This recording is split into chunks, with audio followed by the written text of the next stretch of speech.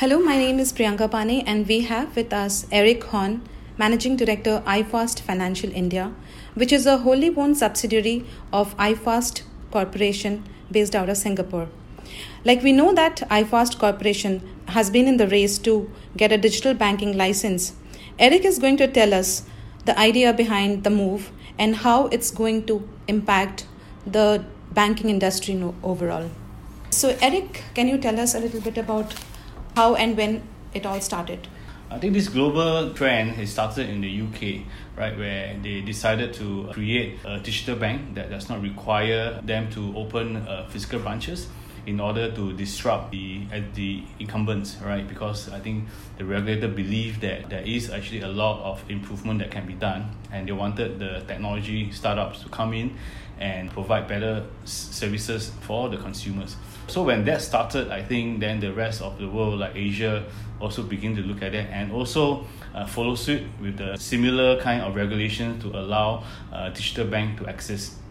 I think the sole aim of that is really to reduce cost for the consumers and also to increase services penetration to those that is so-called underserved. Right. One of the objectives, let's say, for Hong Kong regulator is to enable these banks to serve the SMEs better, right? Because they feel that the incumbents find that this business with SME is not profitable enough, or the demands, to go to the regulation and compliance is too high, so they do not really want to serve this segment. But it is the SMEs that the regulator feel should be served more because they can become a backbone of the economy. Right, so that is one of the objectives that Hong Kong has. Whereas in the UK, I think they started, I think more like to disrupt and to lower the cost of banking for the consumers. And you will start to see the likes of Monzo Bank that started, I think in Germany, and there's I think I forgot the name of that, N30 or something like that. I don't remember the name, but there are a number of digital banks that started then, and they start to evolve to focus a lot on technology tools and solution for the consumers, and naturally so it also caused a ripple effect in the incumbents to also improve, right? I think for the longest time we've all been frustrated over some of the things that the banks can provide in terms of technology, but when this wave started, everybody started to focus on technology and provided better tools. So it has been actually a very positive trend, and I think with more competition, obviously I think more segments of the market can be served and even served better. Right, so our thinking behind joining the race to get the license is that we feel that we have always been part of the disruptors, because when we started our investment business, we also started with the main objective of reducing costs for the clients and to serve them better, right, in terms of education for investment, like in mutual funds as was in Singapore. And so for wealth management, we feel that banking is actually an essential part of wealth management. It completes the whole ecosystem for wealth management. So which means that client now, when they come to our platform, they can get loans, right? They can also put deposit and do forex, to money transfer to other countries at much lower cost. And we are confident that we are able to do that solely because that we are able to also manage our costs very well, right? Where many of our solutions are in-house, and then we are not outsourcing many of the things like IT and all that. So with better management of costs, then we will then translate that to better services and also lower costs for the consumer when they actually access banking services. And the other thing that we also want to do is that we want to serve some of these customers that the bank do not want to serve, as for example the SMEs. And we believe that with the right structure in terms of compliance or technology solutions, we'll be able to actually provide the solution for these SMEs who need the funding. And this funding can also in the end help the economy, because they can become the backbone as well and don't really need to depend on MNCs. So as you rightly mentioned that SMEs can be a major target of digital banks. What about the retail banking? What about consumers? Will digital bank be a second bank for them, or going forward, do we see digital banks dominating the consumers' mind share? I think the response from the incumbents is not that they are staying put.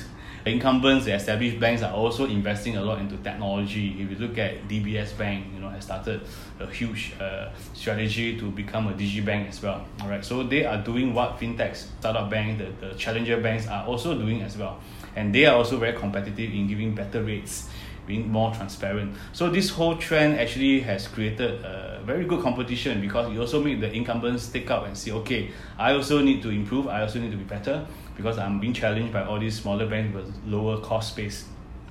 So I would think that there will be an amount of market share that will be taken up by this digital bank, depending on how they differentiate their services and who they target to serve. But I would think that the incumbent banks will still be there, right? They will still have the majority of the market share. And the fact that because also the trust and brand has been for the long time, so banking services, actually wealth management also depend a lot on brand and trust. And like it or not, you take a long time to actually build the trust, and also size does matter. And people do trust when it's a huge bank, backed by a huge capital and all of that. Doesn't mean that there's no opportunity for a smaller digibank to come in. All right, it's just about how innovative they can be. I think some of the trend that we can see in the UK is that they are able to open up to share information with other fintech, let's say, to provide different parts of the solution. Right, so the digibank might not have all the solution in one place, but they can open up and collaborate with other fintech to provide a whole suite of services and solutions.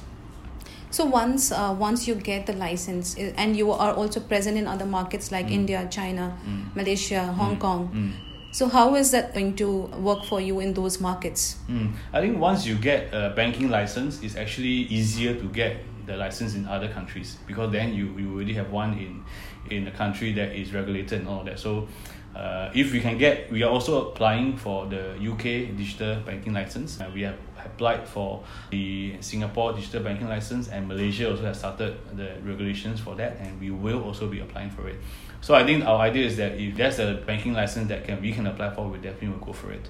So MAS has given out Very application for 5 yeah, licenses, yes. And the competition is really tough, with 22 entities already applied for the banking license. How optimistic are you with Alibaba in frame?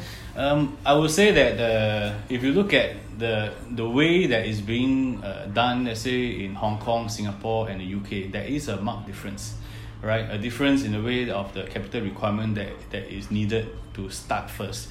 UK has a very low capital requirement, all right, because they understand that the digital bank will take time to build up the scale, right? Whereas in Hong Kong and Singapore, the minimum is actually quite high. Right, so you end up having very big players coming in to do it. So I would say the competition is keen, but we are still quite optimistic to get it because of our pedigree, and also we are also a Singapore homegrown company. All right, we also have backing from strong partners. Right, Hong Kong actually we didn't get it the first time, but we are still trying.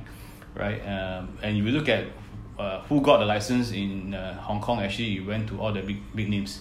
Right. So I think the Asian mindset is probably looking at playing it safe.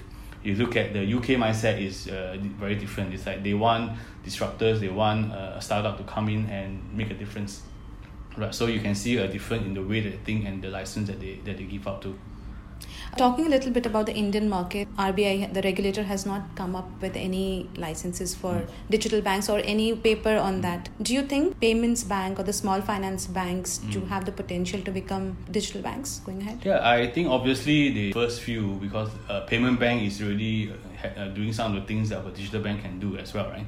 So I think they can certainly have the capabilities to do it, but I think the risk as well also exists, for players to come in, because if there's a systemic risk when a bank fails, and that create panic, and you don't know what is the ripple effect in terms of the interrelationship between this bank and that bank, in terms of the loans that they have and all of that. So I think India will certainly also have a similar regulation for digital banking. It's just a matter of time, and India is actually very much into technology, so I'll be surprised if the regulator do not come up with this. I think also maybe they are taking a wait and see approach to see how the more developed countries are doing this digital banking, how it turns out, and also what kind of regulation they need to customize and localize for the Indian context.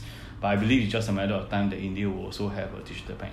So with banks also going online, there is also a risk of cyber threats. How will that pan out? I think cyber threat has always been there the moment we started online and internet, right? And of course, all of us, when we first started internet banking, we're all thinking, will my money just disappear and whether it is safe enough. But I don't think that's really a concern these days, with all the security that is there, and then the regulation also ensure that there's sufficient level of checks and security to ensure that the client's information is protected. So I don't think that's actually a big concern.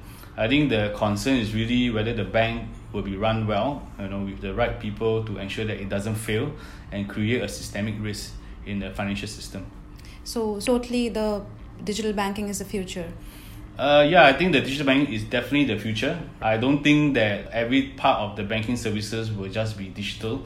If you look at wealth management, if you look at, when we were talking about the robo-advisory and all that, it's not really taking out in a big way as people who have thought that it will be. So certain part of the services in banking will still be the physical, where you need the human touch. And obviously, whatever that we can change it into technology where you don't need to queue in the bank, you do a lot of things online, that will certainly come about. So I think it will be a mixture of the physical and the digital that's happening in banking. With that, thanks, Erik, for talking to IBS Intelligence and giving us insights on the future of banking.